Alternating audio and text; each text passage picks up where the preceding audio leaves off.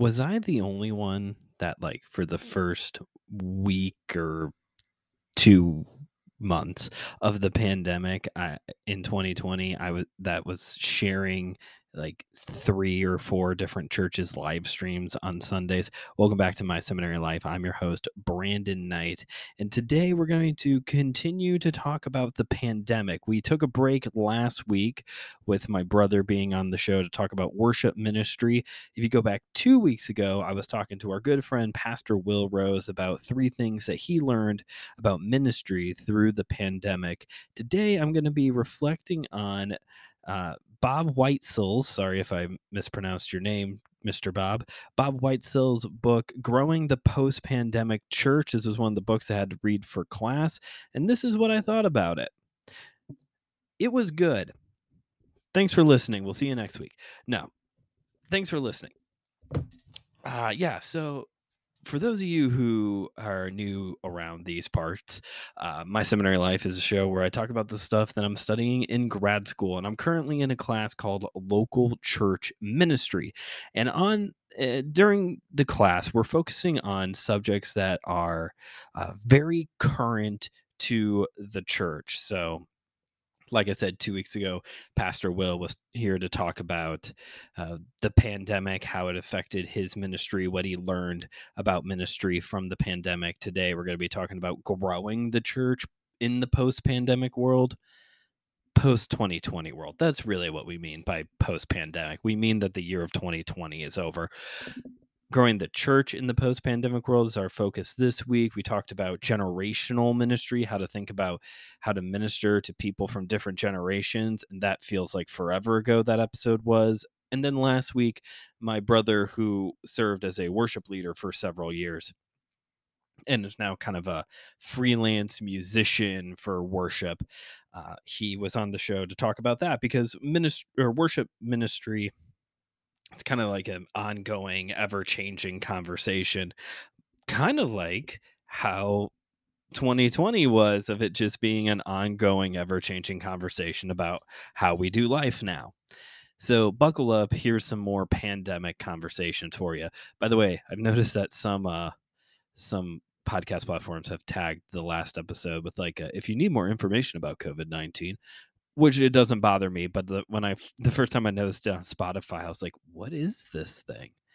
So that's what we're going to talk about today. Is I'm going to be reflecting on this book and why I think you should read it, because I think you should read this one. I'm pretty happy. We're breaking even on this whole book review thing. I've reviewed 4 books specifically here on the show over the past 2 years. The most recent one being the book that by far is the book that you need to read. Misreading Scripture with Western Eyes. That was a really good read. There was also an episode where I didn't talk about just one book. I talked about 4, giving you my thoughts on all of the books I had to read for the leadership class. Today, we're going to talk about one book in particular. Before we get into that, I would like to make a few announcements before we get to the end when I make all of the announcements. A few very pressing announcements. Number 1, this coming Monday is another live stream hangout. This one is because we hit the downloads goal for a 3rd time before the 2-year anniversary special. We're going to do a live stream hangout this time because the other way we have been celebrating through the month-long sale and the weekly bonus episodes, it's harder for me to keep up with. It's harder for me to keep up with the bonus episodes. And as we have all learned, spring can be a little particular on the whole promo code thing. So we're going to do these live streams now, which the first one, even though I was incredibly late to my own party, had a really good turnout and had quite a few views even afterwards. I was pleasantly surprised. So this seems to be a thing people like, so we're going to keep doing it. So that's this Monday. It's an event on Facebook. So if you are not following the show on Facebook, make sure you head on over there at My Seminary Life Pod. Just search My Seminary Life. It should come right up. If you know what the logo looks like, hit follow, and then the event is pinned, so you can hit interested, going, whatever. Also, if you are if you're not following the show specifically on not Instagram, specifically on Spotify, if you're not following the show specifically on Spotify and you don't have a main podcast provider yet that you use, please consider following the show on Spotify then, because Anchor is changing how they do their ad ambassador program. And in this revamping that they're doing, I'm no longer going to be able to be qualified to run ads for Anchor. And it's because I don't have enough followers on Spotify. Spotify owns Anchor. So if you need if you are not using a specific platform and you have a Spotify account, please consider subscribing over there. I guess if you do use Apple and but you also like Spotify, like you use it for other things, if you just want to help, just follow the show over there. I don't think you actually have to listen. I just need more followers, to be honest. So please consider doing that. March 20th is the cutoff. So I know nobody likes listening to ads, but um, you know, ad revenue is the easiest, most consistent way that the show pulls in revenue. So please, if you would like to help out, please do. And for those of you who already are subscribed on Spotify, thanks. You were helpful. Okay, those are the two very important announcements up front. Done. Moving on. Let's talk about growing the post pandemic church. I would really recommend this book, if anything, because of its readability. I would say it's one of the easiest books that I have had to read in seminary. It was so easy. I read it and wrote the paper in a day. Like it's a pretty short, pretty flexible read. I'm not sure exactly like how big it is because I had it on Kindle Reader and it was one of those books where you could only look at it by locations. So I don't actually know how many pages are in this book because apparently you don't have to actually put in page numbers on Kindle. I looked, I couldn't change it to just page numbers. I promise. So I'm not, but it's a short read and it's very readable as well. This is one of those books that like anybody could pick up and read. I'm a big fan of the book Autopsy of a Deceased Church by Tom Rainer for many reasons, and one of those is that it is packaged like a coffee table book, and it's almost as readable as a coffee table book. I really like that book. That's just one of the many reasons. The same with this book, Growing the Post-Pandemic Church. It is a very readable book. If I could summarize it into a few thoughts, a few through lines that go throughout this book, is that the churches that are going to survive in this new world that we are living in post-pandemically are going to be the ones that are small or are small groups. So house churches, he also talked about cafe churches and pub churches, which I don't know where there are pub churches, but I would like an invite. Thank you. Actually, cafe churches sound pretty cool too. Um, diner, can we have like diner?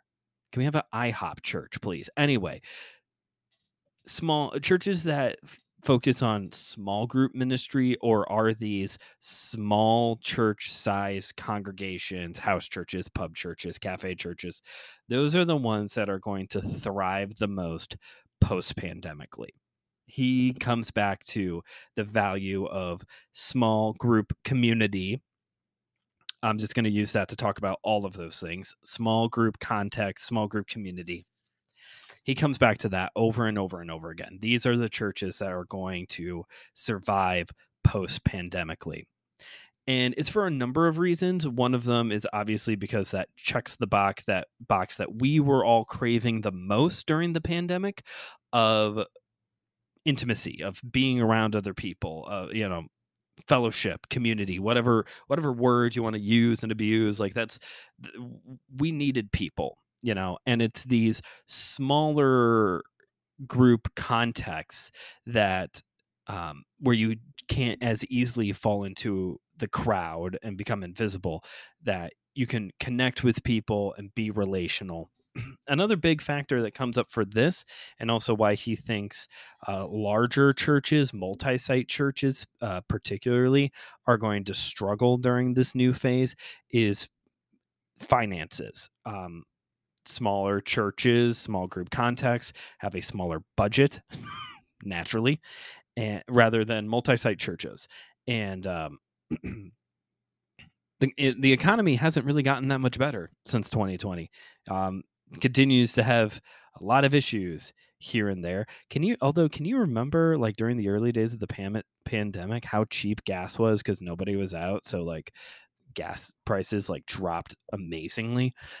Then it like skyrocketed, and now we're finally starting to level out a little bit. But but yeah, finance, the economy's not great, finances are tight, and so another win towards the smaller group context is the fact that their overhead is a lot smaller, easier, more attainable than larger churches. Another through line throughout this book is what he calls the E-Reformation. We are now in the E-Reformation, apparently. So we were definitely on this trajectory either way because of how technology advances. But COVID, as Pastor Will talked about 2 weeks ago, forced a lot of churches' hands to finally stop procrastinating and integrate more technology into their ministry. Live streaming has become part of that list of like basically every church needs to have this now. Website, Facebook, Instagram, and a platform that they live stream onto, whether that's YouTube or Facebook Live. This is just a part of church ministry now. Zoom was also used a lot during the early days of the pandemic. Bible studies, book clubs, trivia nights, all being ran through Zoom. And do you remember how awkward it was? So, to Whitesel's perspective, in this new world, the church needs to continue to integrate more technology, embrace technology in a healthier way, or else people are going to find those online communities elsewhere. And this is one of those points where, and I talked about this in my paper, and I think also in a forum post in class, is that I'm all for technology. Obviously, I'm talking into a microphone. It's going into my computer, sound waves or something, and then it's going to be converted into an RSS feed, which I'm still not even quite sure what that is. And then it's going to go out onto these platforms where my brother-in-law in Germany can listen to this show, and like, you know, people in other countries and other states can listen to this, instead of where in reality I'm just sitting in my laundry room and Claire's playing a Lego video game in the other room and probably laughing to herself as she hears me talk. Like that, I can hear her laugh. Like technology is a great and good thing. Like I'm not necessarily anti technology, but I am worried that as we enter this e-reformation, as Whitesel calls it, that we're going to forget the biggest lesson I learned from the pandemic. Pastor Will talked about the three things he learned. One of the things I learned about life, I guess, is that even for the most introverted among us, we need people. We need, I'm a very introverted person, and I learned quite quickly that quarantine wasn't going to be fun. The novelty of live streaming several different church services on Sundays and the Zoom Bible study and trivia nights, like, yeah, it was novel at first, and it was better than nothing, but it was also better than nothing. Like it could be better. Like like, and being in that shared physical space, that is what we were truly craving. To be able to look at my family. We had like a family Zoom meeting. I think it was almost every week with my in-laws. Like it was nice to see them because I don't get to see all of them all the time, but I think the biggest lesson I learned from the pandemic is that we need to be in those shared physical spaces. And churches like to throw things against the wall and hope that they stick a lot. Either we're scared to try new things or we're constantly trying new things. And I'm really worried as we are embracing more and more this digital media, this e-reformation, that we're going to forget that lesson, and we are going to normalize distance in a way that we shouldn't. I think a lot of this from Whitesel's perspective. This book came out during 2020, and I will say he's pretty accurate about a lot of the stuff he talks about. Um, Thinking forward, given the context of what's going on, there was one thing that I was like, no, I'll come back to that if I remember. But like I think as we are in this, as Whitesel is talking about this stuff, you know, I'm worried that we are going to normalize distance in a way that we shouldn't. We had to distance ourselves in 2020 because we didn't know what the virus was going to do. And so the safest, healthiest practice that we could do to keep everyone safe was to distance. And that has, we've reintegrated into society again, you know? And I just think that if churches are going to start grabbing on to, okay, now we need to add this, and we need to add this, and we need to add this, then they're going to stretch themselves thin, first off, but also we're going to normalize distance in a way that is not healthy, that is not good. We need to be in those same shared physical spaces, I think. One thing I have not talked about here on the show for a very long time, and I really should bring up more often, is that I reserve the right to change my mind here on the show. The show is me reflecting about what I've been studying on lately. And for those of you who were here last year during the Ministry Administration series, you may remember I did a whole episode on the call for digital media ministry, where I had a very pro digital media e-reformation mindset. This is almost a year ago. Almost. We're probably like 10 months ago, probably. Um, and I am reserving the right to change my mind because I have in the past year. I don't think I don't think technology is the end all be all.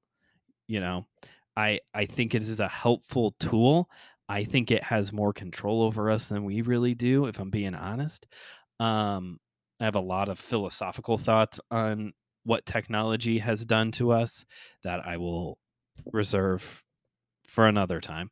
Um, but I'm not anti-technology. I'm pro technology. I think what I'm more so pro though concerning church ministry is prayer and wise reflection in deciding what technology is going to be integrated into the church. Do you really need to keep offering Zoom Bible studies in small groups? Do you really need to do that?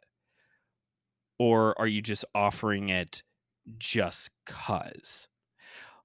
Why does a church of 12 people who are, you know, up there in years, why does that church need to make a podcast of their sermons when the religion's genre is the biggest category, the biggest genre with the fewest listeners, and their congregation are a group of people who aren't listening to podcasts anyway? If anything, pull the CD burner back out, like I'm not anti technology, but I am very much pro thinking and praying these things out. Because I also think, I know another allure of the e-reformation is this whole wide reachingness of technology. Like I said earlier, my brother-in-law in Germany can listen to this show, or people in Canada, and Nate down in Uruguay, he listens to the show. Like, people all around the world can listen to this show. People watch my reels from all over. Like, you have this wide ranging reach when it comes to the e-reformation. But if we're all about making disciples and people are live streaming your church service who live whatever in the other side of the country, and that's the only way that they participate in your church, then are you actually discipling them? Like, I think that's how we need to think about technology. How are we utilizing technology post pandemically in the Reformation world to disciple people? If we're all about discipling people of Jesus, then how are we utilizing technology to disciple them? And as I continue to look for reasons to justify me having a podcast, this is actually one of the reasons that I'm still doing this. Is because even though it is a digital platform with a large reach of people that I may never meet you people this side of eternity, that I am, I think what I am covering here to introduce a more intellectual, thought provoking side of Christianity to people is a way to disciple them. Whereas with a church, I think that needs to be more hands on. Or maybe I'm wrong. I don't know. Feel free to let me know I'm wrong. Contact the show, email seminarylife@gmail.com, and tell me all the ways I am wrong. That's usually the feedback I get anyway. Well, I think it's time to start wrapping this show up. Like I said, in the end, yes, you should go read "Growing the Post-Pandemic Church." If you're a ministry leader, or really even if you're like a content creator person, the whole like Reformation stuff is kind of, I think it's relevant towards us as well. But definitely, if you're listening to this and you are involved in some form of church ministry, house church ministry, pub church ministry, also invite me and read this book. Yeah, give it a read. Oh, right. I was going to share the one thing that I was like, no, you're wrong about that one. So he has these like 12 rules of how church is going to be now in the post pandemic world. And like I said, he's writing this book like in 2020 as all of this stuff is unfolding. And he was spot on about a lot of it. Like the offering plate has gone away. We've been at a church for a few months now that like they don't even mention offering. Like it's just in the back, and you put it in a box and you go find your seat. Like, everyone has like that, all these different ways to give, but nobody passes an offering plate anymore. I'm trying to think. Children's spaces are going to be more sanitized. They definitely needed to be anyway. But the one rule that I was like, no, I think, at least in my context, I'm curious if other people would agree with this. At least in my context, something that did not continue is he talks about how outdoor services are going to become a more of a mainstay part of church ministry, and that has definitely not been the case in my area. Like some churches already had like a special church service like at the beginning of the summer to like kick off summer time for the church, have like an outdoor service. But to continually have outdoor services, no, that has absolutely gone away, at least in my context. From anybody I've talked to, ministry leaders did not enjoy Sundays because it was just a lot of set up and tear down, week after week after week in the hot Indiana sun. And churchgoers did not enjoy outdoor services because of the hot Indiana sun in the summer, and then the how chilly it gets here in the fall. Plus, I think the whole like outdoor service thing we will have just a negative association with now because of COVID. But who knows? Maybe in your context where the weather is a little bit more timid, like or mild or whatever, like maybe that has become part of normal church ministry. But I can say, at least here in the Chicagoland region, outdoor services have not stayed. They are not popular around here. Okay, well, let's start wrapping up this episode. Thanks again for listening. Always appreciate you all for listening. If you would not mind rating and reviewing the show wherever you're listening to, I would really appreciate that. And feel free to pass this episode along to somebody that you think could get something out of it. I've already plugged a lot of stuff. If you head into the description of this episode, you can find links to the My Seminary Life website, shop. Pretty soon here, there should be some Fish Friday merch going up on there, and also the GoFundMe for conference expenses. At the recording of this episode, I am just shy of 50%. We are almost at the 50% mark a month into this. I'm very thankful for all of you, especially those of you who have donated. If you got a little extra money in your pocket from tax season or a leprechaun, whatever, like feel please consider donating. This is to help me get down to the Every Tribe, Denomination, and Tongue convention this May, where I'm doing a series of live episodes. And any money raised in addition to the goal is going to go back into the show, or possibly help my family pay rent. Just depends on what the need is. Just going to be honest with you all. This is a source of income. Um, so yeah, consider donating towards the GoFundMe. I would appreciate it, and I will advertise your generosity on social media because you deserve it. Thank you. Yesterday on Fish Fridays, our Lent season series, I talked about how to prepare for Lent. As we go through this, I'm inviting people to just hop into the Lent season wherever they're at. But specifically in this episode, I talk about kind of like having a long-term preparation into Lent, because it is a serious adjustment going from enjoying something and then going 40 days without it. So that's what that episode is all about.